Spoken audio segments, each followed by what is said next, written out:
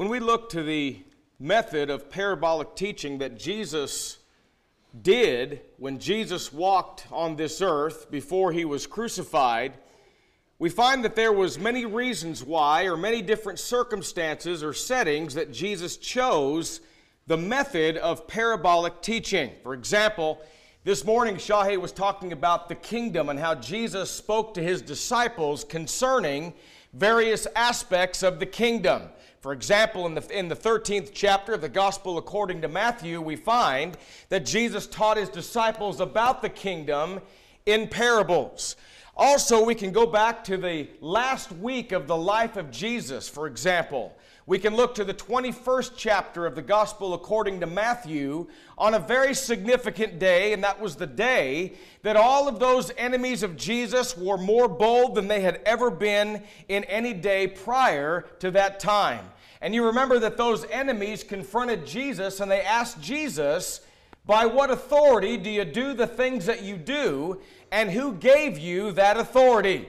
And Jesus responded to them, and then he gave them the parable of the two sons. But there were casual settings that Jesus taught in parables as well. For example, one time in a Pharisee's home, you remember that Jesus was there, and a woman that was known, and I don't know what it was that she was guilty of in her life, because the Bible says that anything really that goes against the teachings that's found in the Word of God is a sin, and we don't have degrees of sin. Even though today people try to categorize or classify sins as great or small or somewhere in between. All we know is there was a woman, and that woman was known in society as a sinner, whatever it was that she was guilty of. And you remember that as Jesus was there in the house of that Pharisee, this woman enters the scene with an alabaster box, and she falls down at the back of the feet of Jesus, and she, while weeping with tears that flowed so much so that she washed the feet of Jesus with those tears, and she took her own hair and she wiped his feet, and she kissed his feet, and she anointed his feet as well. You remember when the Pharisee was thinking among himself or speaking to himself, he said, "Truly this cannot be a prophet, because if Jesus was a prophet, he would know the character of the woman that is at his feet." What did Jesus do? He gave a perfect sermon, the parable of the two debtors. What was he illustrating? He was illustrating that those that are forgiven much love much.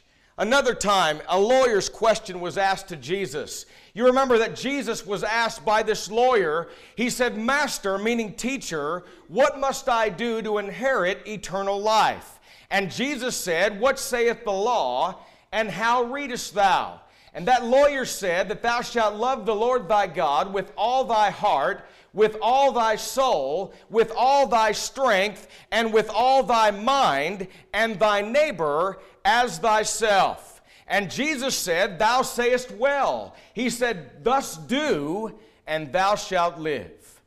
But of all the points of clarification this man asks, he asks, "Who is my neighbor?"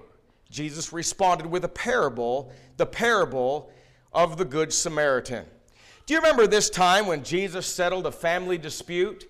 Now think about it by way of context. Jesus is preaching maybe some of his most powerful, significant sermons. He's preaching about the deity of Christ. I talked about that a little bit this morning. He was preaching about Jesus Christ as being the Son of God. He was preaching about blaspheming the Holy Spirit. He was talking about heaven. He was talking about hell.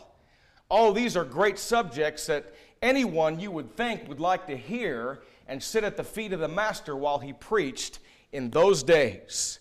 But there was a man that come on the scene, a young man, and he said, as he interrupts Jesus during these great sermons, and he says, "Wait a minute now, would you tell my brother to divide the inheritance with me?"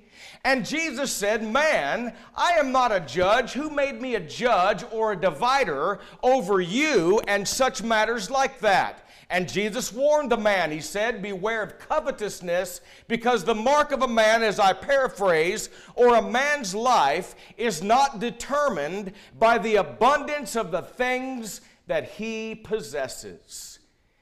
And then Jesus gave the masterful sermon about the rich fool. But today we're going to talk about something that happened in the house of a ruler of a Pharisee. You know, I studied various scholars along this line, and Mr. Bowles said this about this man being a ruler or a chief among the Pharisees. Some say that he was perhaps one of the great men in the Sanhedrin. Some say that he was chief or ruler over certain aspects of being a Jew. I don't know. And really what he said is it's impossible to know to what extent this man was a chief man or this man was a ruler. All we know is this was an educated man, and this was a man of some importance in his life. This man, no doubt, had heard of the fame of Jesus. He had heard about the reputation of Jesus. He had heard that Jesus was one who could heal those that were sick. And so one day on the Sabbath day, he invites Jesus over to his house to eat bread. Then the Bible says there was a certain man. You know, there's a whole sermon in that phrase. You know, when it says that there was a certain man that was brought there, and this man was afflicted with the affliction of the dropsy.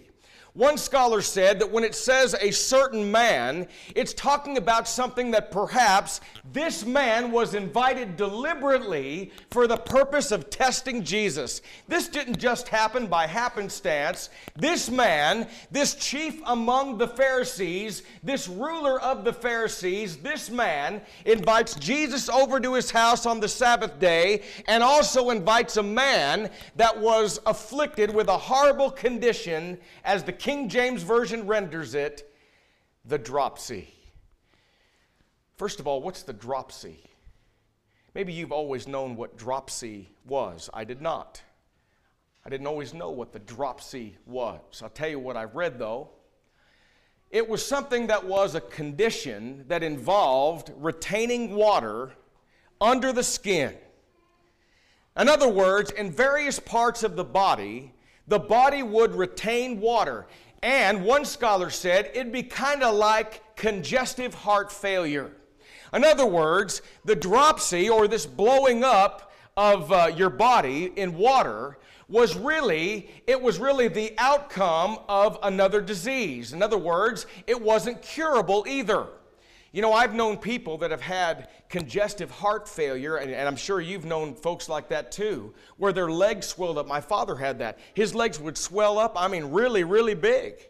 I've seen some other folks that had blown up so much that the water came out the skin. This was a horrible condition. It was very painful. And you can just imagine the heart of this Pharisee as he brings this man before Jesus. Not because he wanted Jesus to have pity on the man, to heal the man. Not because he cared at all. Because he wanted to test Jesus on the Sabbath day. Jesus living under the old law as a Jew, he wanted to find out what's Jesus really going to do. In other words, if Jesus would look upon this man and he would walk in and heal this man, then they would say, "Now wait a minute, do you really think that it's lawful to heal a man on the Sabbath day? After all, if you're going to heal someone, you're going to perform some act of work, and that's not to be done on the Sabbath day." They also had phase 2, I would say, or here's plan B. If Jesus came on the scene and looked at this man and didn't heal the man, they can accuse him of being fearful of the people, and secondly, they can accuse him of not being compassionate. They can accuse him of not being understanding. They can accuse him of not being loving. And of all things, if he really had the ability to heal the man, he was holding back and deliberately not doing it. You know what's amazing to me? What's amazing to me is the one that walked the face of this earth for about 33 years, that lived his life in perfect, sinless perfection. He knows their hearts, he examines their intentions, and he knows exactly why he is there. You know what Jesus does? He doesn't heal the man right away. In fact, Jesus is going to ask the question first. He says, let me ask you, do you really think that it's lawful to heal a man on the Sabbath day? And the Bible says they could answer not a word.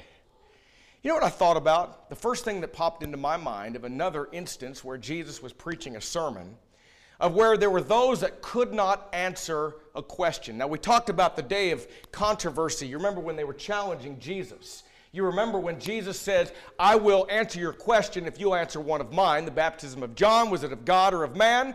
And the Bible says that they reasoned one with the other and they deduced, wait a minute, it's a lose-lose proposition, because if we say that it's of God, then he's going to say, why didn't you follow him? Why didn't you listen to him? And number two, if we say it's of man, he said they feared the people because many considered John to be a prophet. So they said, we do not know. But there was another time too. You remember when Jesus gave the parable of the wedding feast? When Jesus talked about that wedding ceremony? What about the guy that comes in to the wedding ceremony and he comes and sits down at the table without a proper wedding garment on? You remember when the king comes out, the marriage of the king's son, and when the king comes out, he says, why aren't you wearing your wedding garment? And the Bible says that the man just stood there and said nothing. Somebody said one time, it's kind of like penguins. They just look. They just stare. Kind of picture it like that. And on this occasion, this was a man. These were individuals. When Jesus asked them the question, they said not a word. We can just picture as they stared back, maybe with their mouths open. They weren't expecting Jesus to say what he said. Then the Bible says that Jesus heals the man. Now, along the line, to show their inconsistency, after Jesus healed the man, he says, which one of you shall have an ass or an ox fall into the ditch on the Sabbath day, and straightway would not go down and pull him out of the ditch? What he was saying was this: you're being extremely inconsistent here.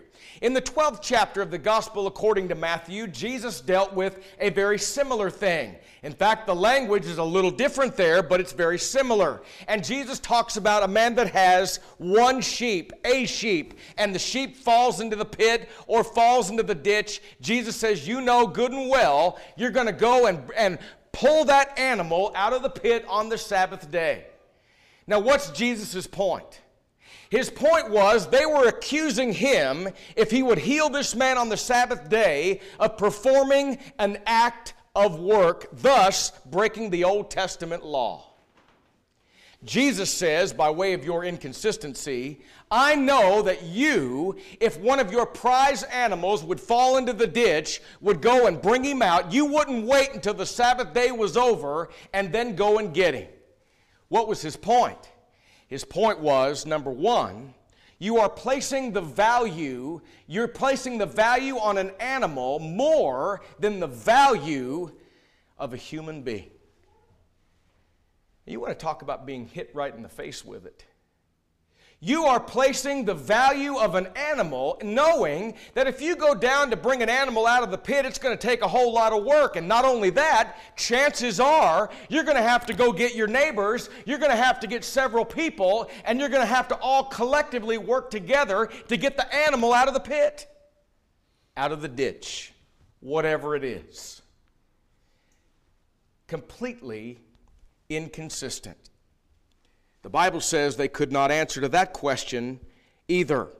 But you know, little did they know, Jesus was brought there, and Jesus knew this. He was brought there for the purpose of being examined by the Pharisees. He was being examined by these individuals that day. Little did they know, though, when Jesus got there, he began to watch them, and he began to examine them as well. And as he noticed that there were those that were invited that were selecting the very best places to sit. You know what's interesting? McGarvey says about the tables and so forth that were chosen or used at that time, the Grecian tables. He says this. McGarvey said the Grecian table then in use had 3 sections which were placed together so as to form a flat-bottomed U. The space enclosed by the table was not occupied. It was left vacant so that the servants might enter it and attend to the wants of the guests who reclined around the outer margin of the table. Now, on the outside, within all 3 sections, was a place of honor. What did Jesus notice? He noticed that as he came there that day on that particular social gathering, there were those among the sect of the Pharisees that were trying to have the very best place to sit. Have you ever done that? Get there early so you can have a good seat? Friday night, Tina and I and the kids went to a high school football game. And I got to tell you, it would have been great if we got there earlier to have a better seat. I didn't even get one at all. In fact, they got a place to sit, and I'm standing on the rail on the steps. That would have been a perfect indication or a perfect time when I needed to get there earlier so that I can get a seat. That's not what I'm talking about.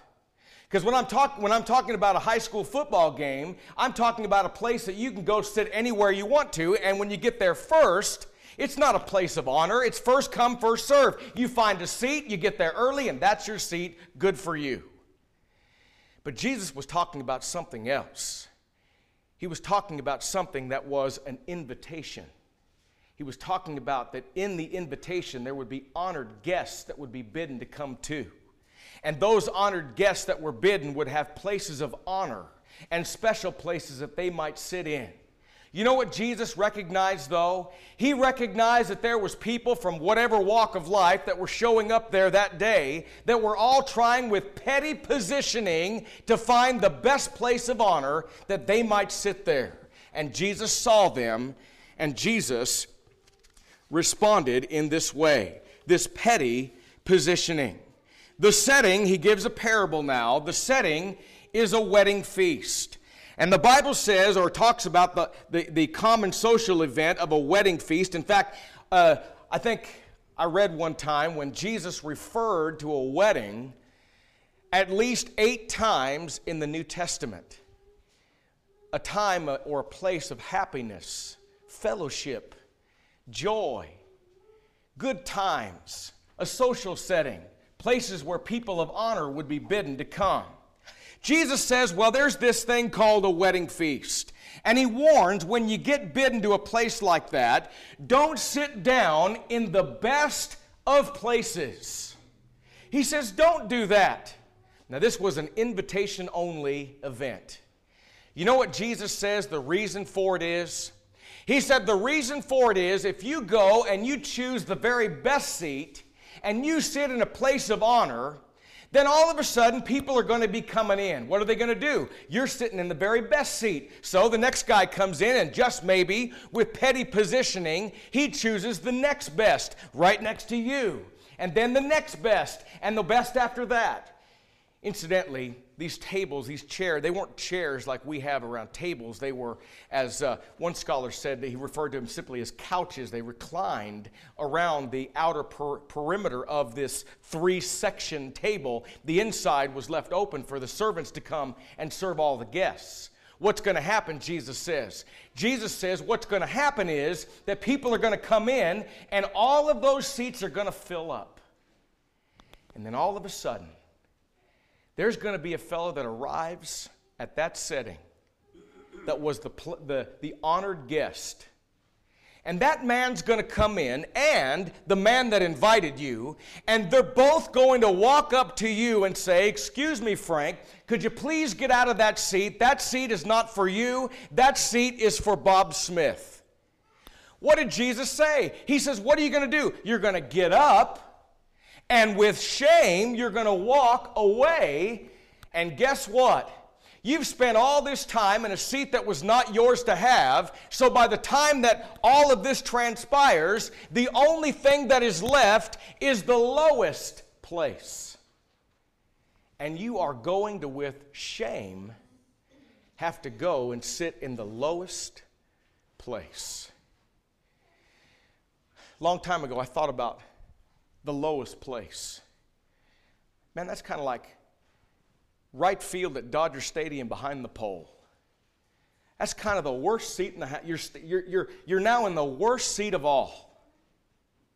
It didn't have to be that way, but you went down and plopped down in somebody else's seat that was not yours, sold out crowd, filled up now. Now you got what's left over.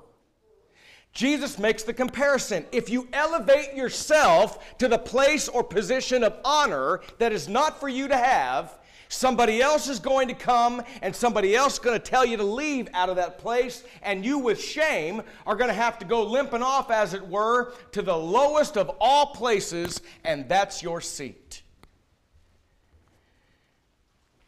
Jesus says in verse 10, "But when thou art bidden, go and sit down in the lowest room, that when he that bade thee cometh, he may say unto thee, Friend, go up higher. Then shalt thou have worship in the presence of them that sit at meat with thee." So what does he say? Don't sit in the high place. Don't put yourself or elevate yourself in that position, because what's going to happen, you're going to get asked to move. You're going to, with shame, go take the worst seat in the house. Now, what does he say to do? Go and walk in and take the lowest place. Now, I want to make a point here. Mr. Bowles said something that I think was great. Reading it to this afternoon, I want to share it with you. He said, Jesus did not mean that you choose the lowest place. Look how humble I am. I'm just going to give up my seat. Look at me. Look at the humility that I possess.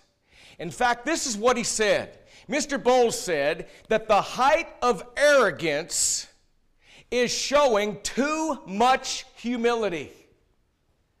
I didn't say having too much humility. I said showing too much humility. Now we might think, I don't know anybody like that.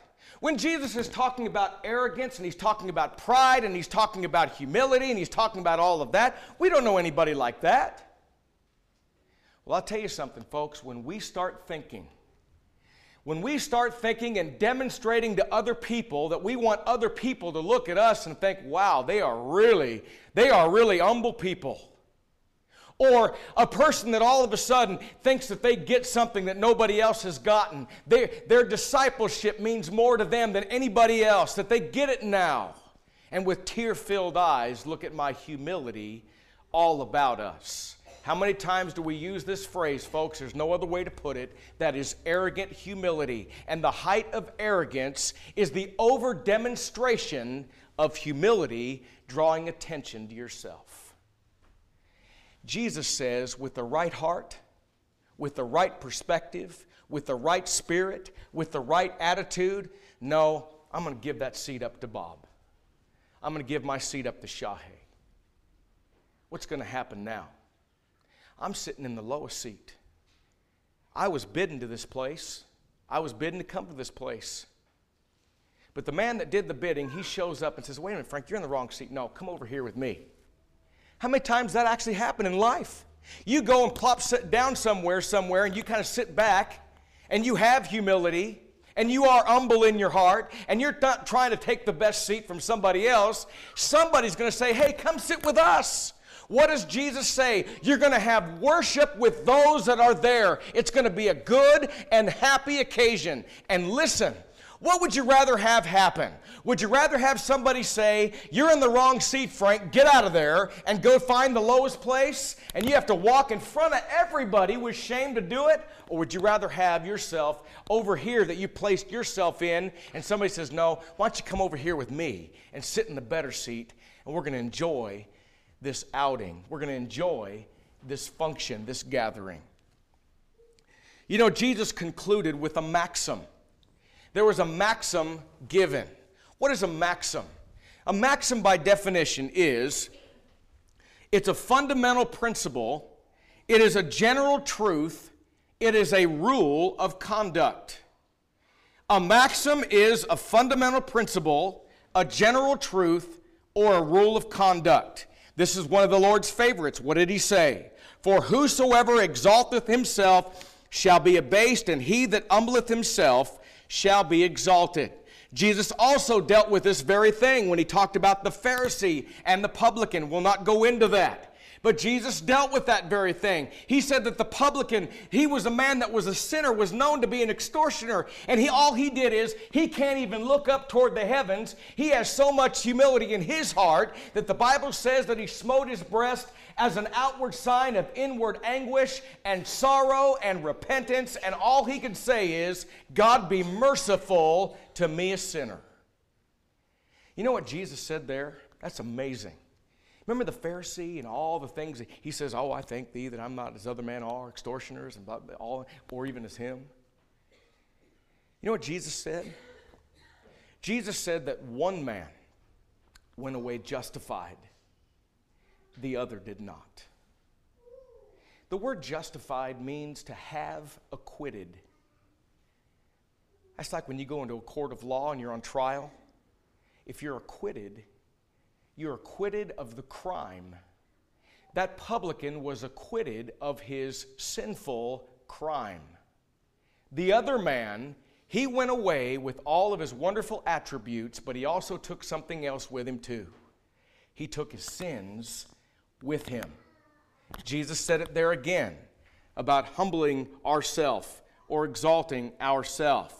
It was spoken when Jesus was teaching his disciples not to be like the scribes and the Pharisees in Matthew chapter 23. It is also found in the Old Testament scriptures as well. In Proverbs chapter 18 and verse 12, the Bible says, before destruction the heart of a man is haughty, and before honor is humility. In Proverbs 29 and 23, a man's pride shall bring him low, but honor shall uphold the humble in spirit. It was also repeated in the New Testament in James chapter 4 and verse 6, where it says, but he giveth more grace, wherefore he saith, God resisteth the proud, but giveth grace unto the humble. Well, lastly, let's apply the parable. You know, there's an application to every single parable, every single sermon that Jesus ever preached. And if we miss the application, we miss the whole meaning of the entire sermon. Here's the application. We learn, number one, the dangers of pride. How many times have we heard Proverbs chapter 16 and verse 18 quoted like this? Pride goeth before a fall. Well, that's a true statement, but that's not what the Bible says. It says something that's even words that are harsh, more harsh than that, more severe than that, more strict than that. It doesn't say pride goes before a fall. It says pride goeth before destruction, and a haughty spirit before a fall. Now you think about it. I don't know what you think about when you think about destruction, but I think blown up, I think destroyed, I think ruined. I think completely obliterated. Pride goes before destruction, it says, and a haughty spirit before a fall.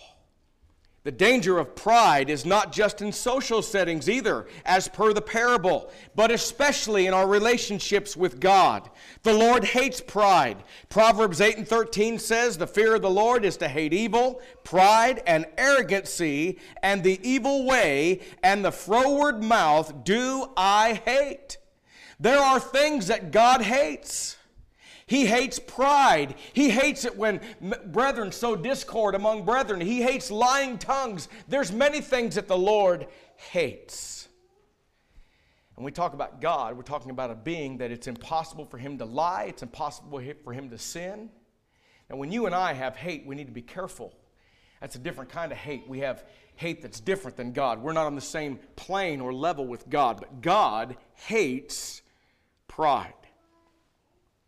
We also find that Jesus would say in Matthew chapter 7, verses 21 through 32, on the great Sermon on the Mount, that this pride will defile a man. Jesus said, "Not everyone that says to me, Lord, Lord, shall enter into the kingdom of heaven, but he that doeth the will of my Father, which is in heaven."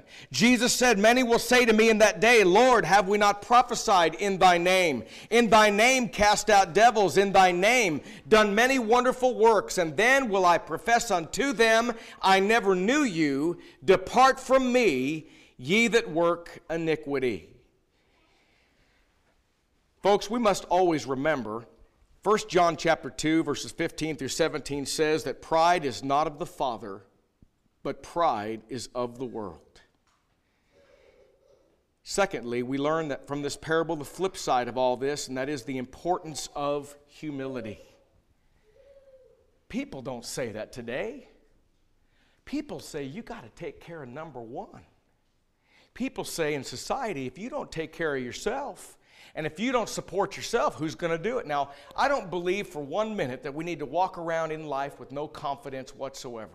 I don't think that's a biblical principle at all. And when the Bible talks about lowering ourselves and submitting to somebody else, it's not saying that we are floor mats, we throw ourselves down on the ground, beat ourselves up, and hate ourselves. That's a sin, by the way, to hate yourself. Nowhere in the Scriptures does it say that you have to have no confidence whatsoever in yourself. What it says is that humility is what we need to try to achieve in our life as opposed to pride.